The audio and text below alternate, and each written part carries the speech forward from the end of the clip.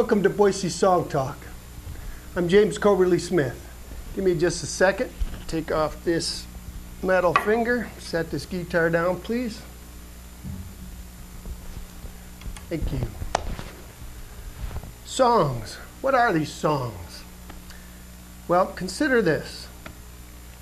On the one hand, we have soft and tan and young and lovely, the girl from Ipanema goes walking, and when she passes, each one she passes goes, ah. And on the other hand, we have devil with a blue dress, devil with a blue dress on. Fee, fee, fi, fi, fo, fo, fum. Look at Molly now, here she comes. Completely different songs, but they both work. Now, what we're going to be doing here on Boise Song Talk is we're going to be speaking with a number of the great local songwriters about how they write their songs. Now, they're all great live performers, and I encourage you to go out and see their live shows. But we won't be emphasizing performance here. Instead, we'll be focusing on how they write their songs. Now, I'm going to start this thing off with a shortened version of one of my songs, and then we're going to go over and meet tonight's special guest. Wind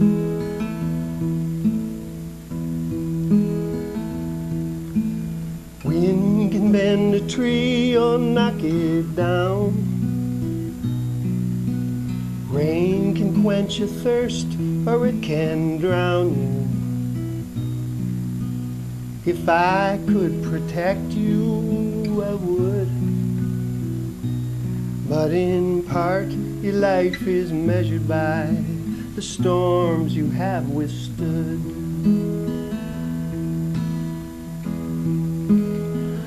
And the earth, they keep on spinning, sometimes without a sound, but always with a rhythm softly pounding. The simple truth grows stronger as the rest falls apart, and always the rhythm softly pounding. Feel that rhythm softly pounding.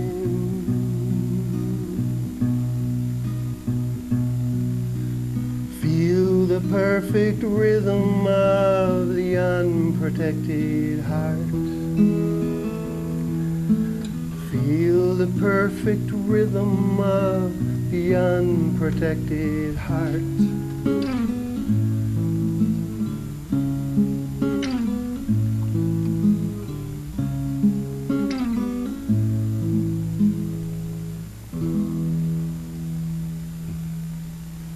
Now, let's go over and meet tonight's special guest, Dale Keys. Thanks, James. Thank you, my friend. Appreciate you coming. Thank you. Thank you for doing this. Absolutely. It's a first. I don't know if I'm a great local writer. I don't know how great I am that I'm still local. Mm-hmm. Hey, now wait a minute. If I was so great, why am I local? Oh, come on. There's a bumper sticker. Well, this is why I'm doing the show. He doesn't even appreciate himself. He's one of the best dang writers I've ever seen. Thank you. First time I saw you was not long ago playing. It was just a matter of months ago. I saw you playing at the Egyptian, and I saw you play one song. And I said, that guy can write songs. Oh, thanks. It just was clear as day to me. When did you start writing songs? Let's ask you that. Well, we talked a little bit about this before the show. I wrote a song in 1996 that I'll play here in a little bit. It was the first song that I ever wrote that I kept. I wrote for 10 years. First 10 years I tried to write songs was like the first 10 years I tried to ski. I just slid down the slopes, got to the bottom, got back on the lift, and went back to the top. And I still ski a lot like that, but I pushed it for a long time. I would think, well, I want to try to be John Prine, or I want to try to be Guy Clark or Townes Van Zandt. And I listened to all those great writers, and I would try to write like them.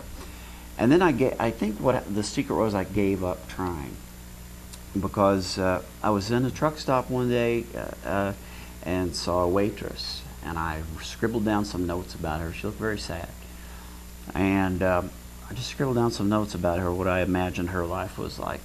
And then I carried that around in my wallet for almost a year and didn't think about it much. And I was out hiking around on the South Fork of the Boise River one day, and it came to me so fast that I hoped that I would get back to where I could get to the guitar and the song itself and the notes that I had, that I could write them down, and I sang it to myself in my head all the way home from the backcountry. Sat down and put it together. And then I sang it, in the house just for the dog for a long time. I didn't let anybody else hear it. And then one night, sitting around campfire, I did a bunch of John Prine songs and Guy Clark songs and all the ones that I always cover. And then I just sang that one. And nobody had ever heard it before. And when I got done with it, one of my friends said, "Is that a John Prine song?" Which I not only took as a great compliment, but I thought, part of the secret is just like guitar styles. I listen to Chet, and I listen to Merle Travis, and I listen to James Taylor and Django. I listen to all of those, and when people listen to me play the guitar, they say, "I hear a little bit of James Taylor in there, and I hear a lot of Chet Atkins in there." 'Cause I had Chet Atkins records before I heard anything else. When I was 10 years old, I was listening to Chet Atkins records. First record I bought was a Johnny Cash 45. The next record I bought was an LP with nothing but Chet Atkins. Freight Train, I wore it out. Okay. I didn't sing where anybody could hear me until I was grown, but I sat and played the guitar. And so it was totally an accident. And my fingers are sore right now just from warming up because I don't play much anymore. I go through periods where I don't take it out of the case for a long time. And then periods where I play 3, 4, 5 hours a night. Interesting. And so I wrote that song in '96, and I didn't write another one until 2001. And the one that hit me in 2001 hit me much the same this one did, and I thought, well, there's 2 songs I've written and I won't write anymore. And then they started to come. And the next year I was in Nashville with 27 songs on a demo. I went down there at the suggestion of Steve Eaton. He was helping me record my demos, and he would just, poke his finger in my forehead and say, "You need to go to Nashville," which was a whole different story. And I had a ball. So, are you you remember these first? Either one of these songs you're just talking about? Could you play them? Yeah, I'll play the very first one. This is the one. This one's 14 years old. Okay. And I didn't throw it away, and I likely threw away 15 or 20 before I kept this one. Okay. What you also say about songwriting is it's completely subjective. It may have been that some of the songs that I threw away, someone else could maybe find a cassette tape of, I would think, and say, I'd like why did you throw this away? But that's not important. I mean, it has to work for you. But and 5 years from now, I may listen to this song and go, "Oh man, I played that song on television." But this is one that I liked. It's called "Sometimes You Don't Feel Like a Song."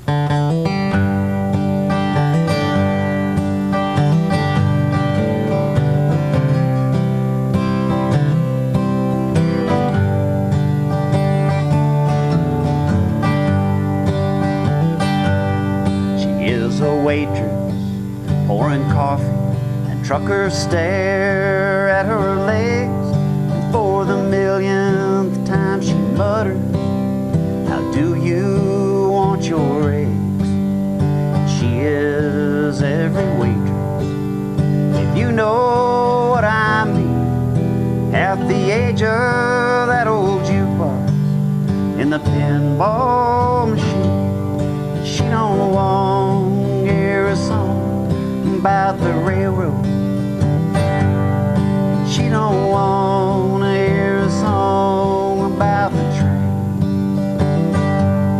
And she don't want to hear a song about drinking too much whiskey all the way teardrops fall like rain. She don't want to hear a song about leaving or staying alone all night long. 'Cause when your life's on every record in a jukebox, sometimes you don't feel like a song. Her soul is fragile like a wine glass or a church window pane, and hungry men stare right through it like bums out in the rain. She's falling for the cowboys who drift in with the snow, but they ride off into the sunset, leave here all alone. She don't want to hear the song about the railroad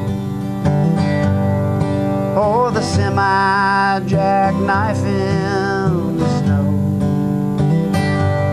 And she don't want to hear the song about going honky-tonky or the bull rider in the rodeo. And she don't want to hear the song about the leaving or staying alone all night long. 'Cause when your life's on every record in a jukebox, sometimes you don't feel like a song. Sometimes you don't feel like a song. All right, Dale Keys. Okay, see, that song is once again chock full of what you do so well. These images, semi-jackknife in the snow. There's specifics. You use them so continuously and so well. This is also, and then the songs in the jukebox, and you know, so I don't want to hear a song. My life is a song in the jukebox, as the whole overriding theme of the thing is fantastic. And it's a 3/4 piece. So you said you had carried around this thing in your wallet, which was what? It was a piece of the lyric, right? The first verse? And then the rest of this came to you out on the range or wherever you said you were. It sounds like you were saying you were getting the melody at that time as well. Yeah, I was bird hunting, actually. I tell people I wrote that song with a 12-gauge Winchester Nice. in my hands and not a guitar. But yeah, I had the whole. I just kept singing it to myself on the way back home. And the thing about it was, when I was there and I saw her, I was listening to the jukebox, and now jukeboxes drive me crazy because except for the one at Merritt's Cafe, they all play top 40 and it all sounds the same. It's just so terrible. The old jukeboxes, the good ones, played that miserable Merle Haggard, Willie Nelson, Shoot Yourself, Hank Williams. They still have the great old songs in the old jukebox. So, do you usually get music and lyrics at the same time? Usually. You do? I usually do. And I also, sometimes they're almost like I can feel if I had seizures, which I thank God I don't, but like some people say, I can tell this is coming and I need to get home or pull off the road because I can feel this coming. There have been times where I've been driving and I'll just race for the house, or I'll take my cell phone out if I'm somewhere and I get an idea. I call my own number and leave it as a voicemail. That was a technique I used for a long time. Tim O'Brien said, if you got hit by a truck and they were going through your stuff and listening to your messages, they would hear yourself talking to yourself on your voicemail and think, well, he was on his way out anyways, may as well have gotten hit by a truck. But see, that's a very practical thing that I would have ended up asking you during this anyway, which is how do you capture an idea when you're out there? And you just gave me a new one. I think, yeah. As far as the technology, whoops, I shouldn't hit that much. The technology versus, carrying a pencil and paper around. Right. I mean, writers go through times, I think I did, where I didn't want to be without a little notebook in my pocket to scribble stuff down. It wouldn't have made any sense to anybody else, but and there's been times when I just anything I could get my hands on, the back of a bill, the back of a phone bill, an envelope, just anything. It doesn't have to be fancy. Sure. It can be a crayon. Guy Clark wrote L.A. Freeway. It's one of my favorite songs, or favorite stories about a song. He was in the back seat of the car. Susanna was driving. He was sleeping. He woke up and he said, "If I could just get off of this L.A. freeway without getting killed or caught." And he yelled to Susanna, "Throw me something to write with. It doesn't matter what it is." And she threw him an eyebrow pencil. And he wrote that on a burger wrapper.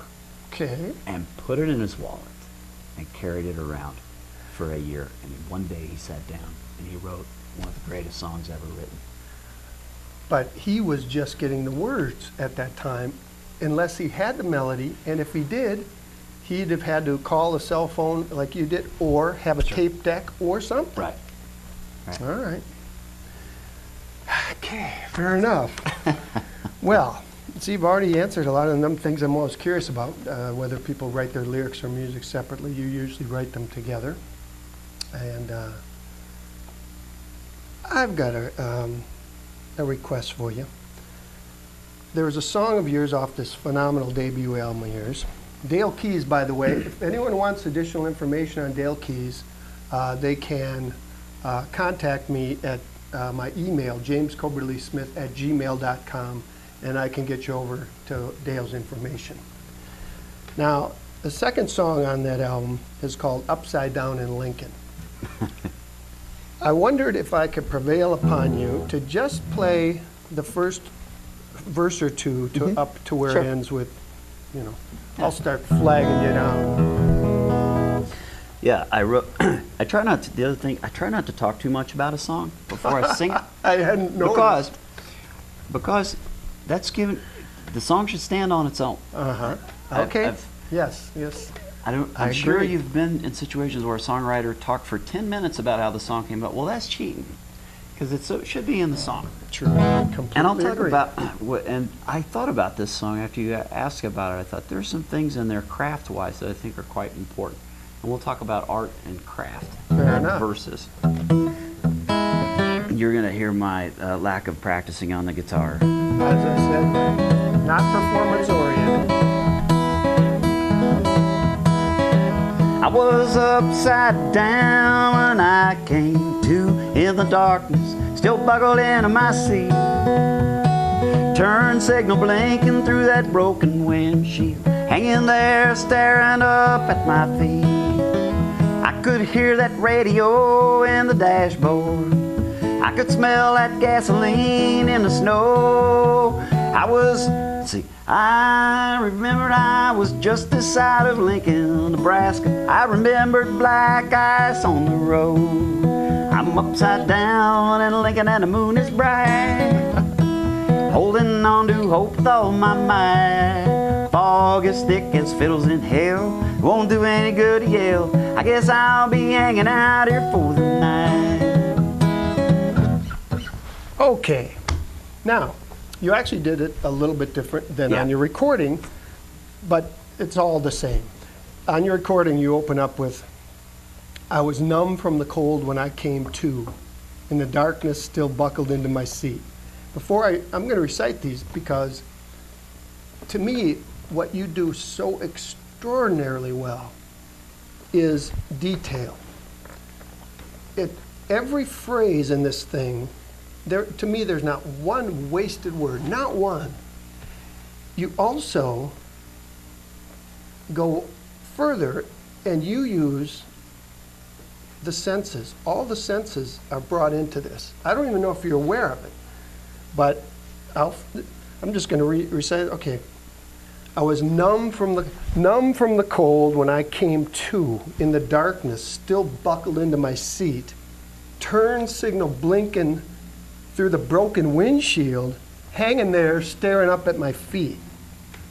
I could hear the radio in the dashboard. I could smell the gasoline in the snow. I remembered I was just this side of Lincoln, I remember black ice on the road. To me, that is so unbelievably detailed. It takes me there so fast. Everything coming at me is taking me there.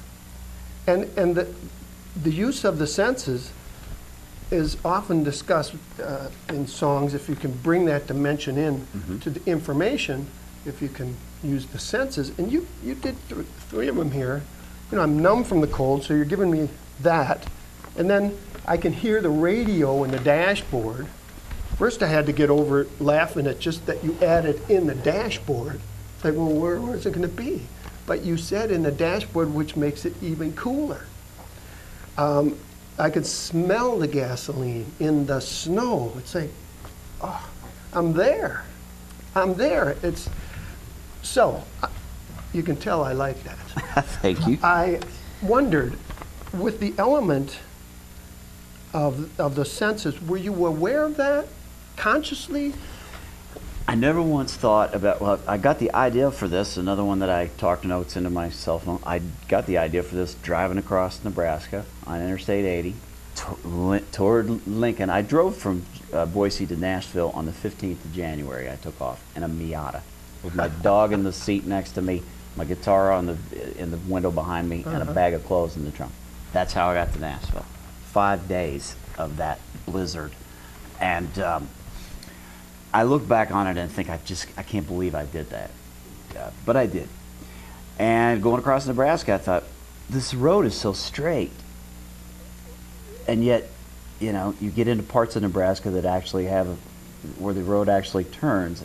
I just got, the original idea was that the guy was driving a Lincoln. And he is, another thing that's in the song, is that if you listen to the last part of the verse, it doesn't say that he's driving a Lincoln, but he's driving a Lincoln and he's upside down. He's come off the road outside of Lincoln, Nebraska. That was the original idea, was upside down in my Lincoln in Lincoln. And then it became... Did these lyrics come quickly? Or was this... I wrote it when I got to Nashville, but it was something that I just jotted the notes down and thought, one day when I'm going to build it. But probably when I sat down, like got the idea of what I wanted to do, probably from start to finish, it didn't take me 20 minutes to write the whole thing. I'm going to ask you something else, because believe it or not, we're already heading to the end of the show. This always happens. I have too much fun. If you had a piece of advice or two to give to songwriters, what would you say? And then we'll have you take us out on a song. I thought, I've been putting together ideas for a songwriter workshop. And when I first got to Nashville, I was in a songwriter gathering, and the person leading it said, you know, the first rule of songwriting is there are no rules. And I thought about that, and I thought, well, that's BS, because, you know, there are rules. And to the extent that a writer doesn't follow them, the song will be less. And they aren't in any particular order for me, but there's one that is number one. And that is a lyric out of a Guy Clark song that Susanna, I believe, actually wrote. And it's a title to the song, and that is, it's got to come from the heart if you want it to work. Songs that are written on a deadline. Hey, meet me at 10. Reba McEntire wants an upbeat rocker for her next record. Meet me at 10, we're going to write that. That's what goes on in Nashville today. And that's why all the songs come out sound, as Johnny Cash said, the guys singing them sound like they never dug a ditch or rode a horse. I know a song of yours that doesn't sound like that. It's that apartment song. How about you give us some of that? Play the apartment song? Dale Keys. How much time do we got? Not much, buddy. 3 minutes? Whatever. It's rock and roll TV. We're going to find out.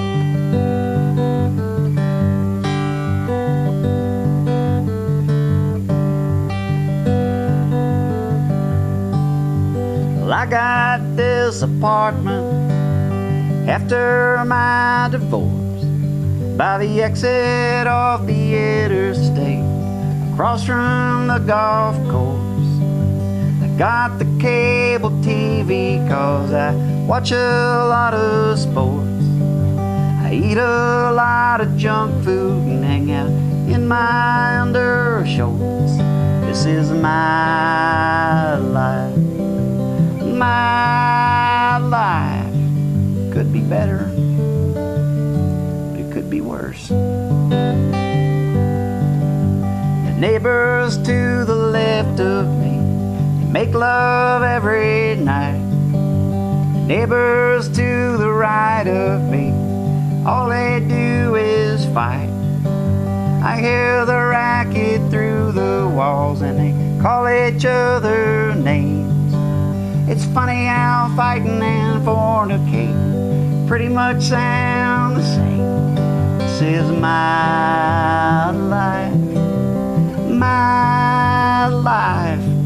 Could get better, but it could be worse.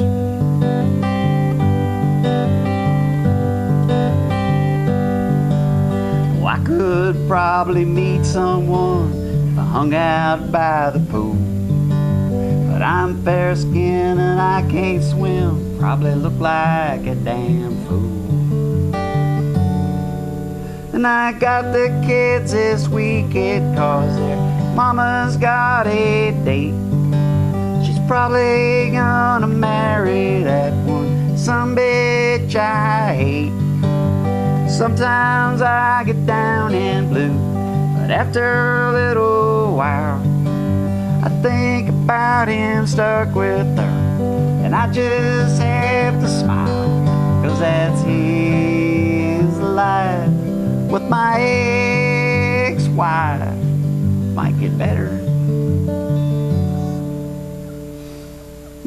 I got this apartment after my divorce by the exit off the interstate, across from the golf course.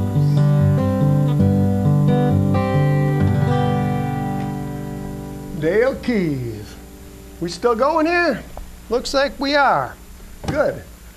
Then we'll just jam a little, because we're probably close to the end, or we're at the beginning again. I don't know.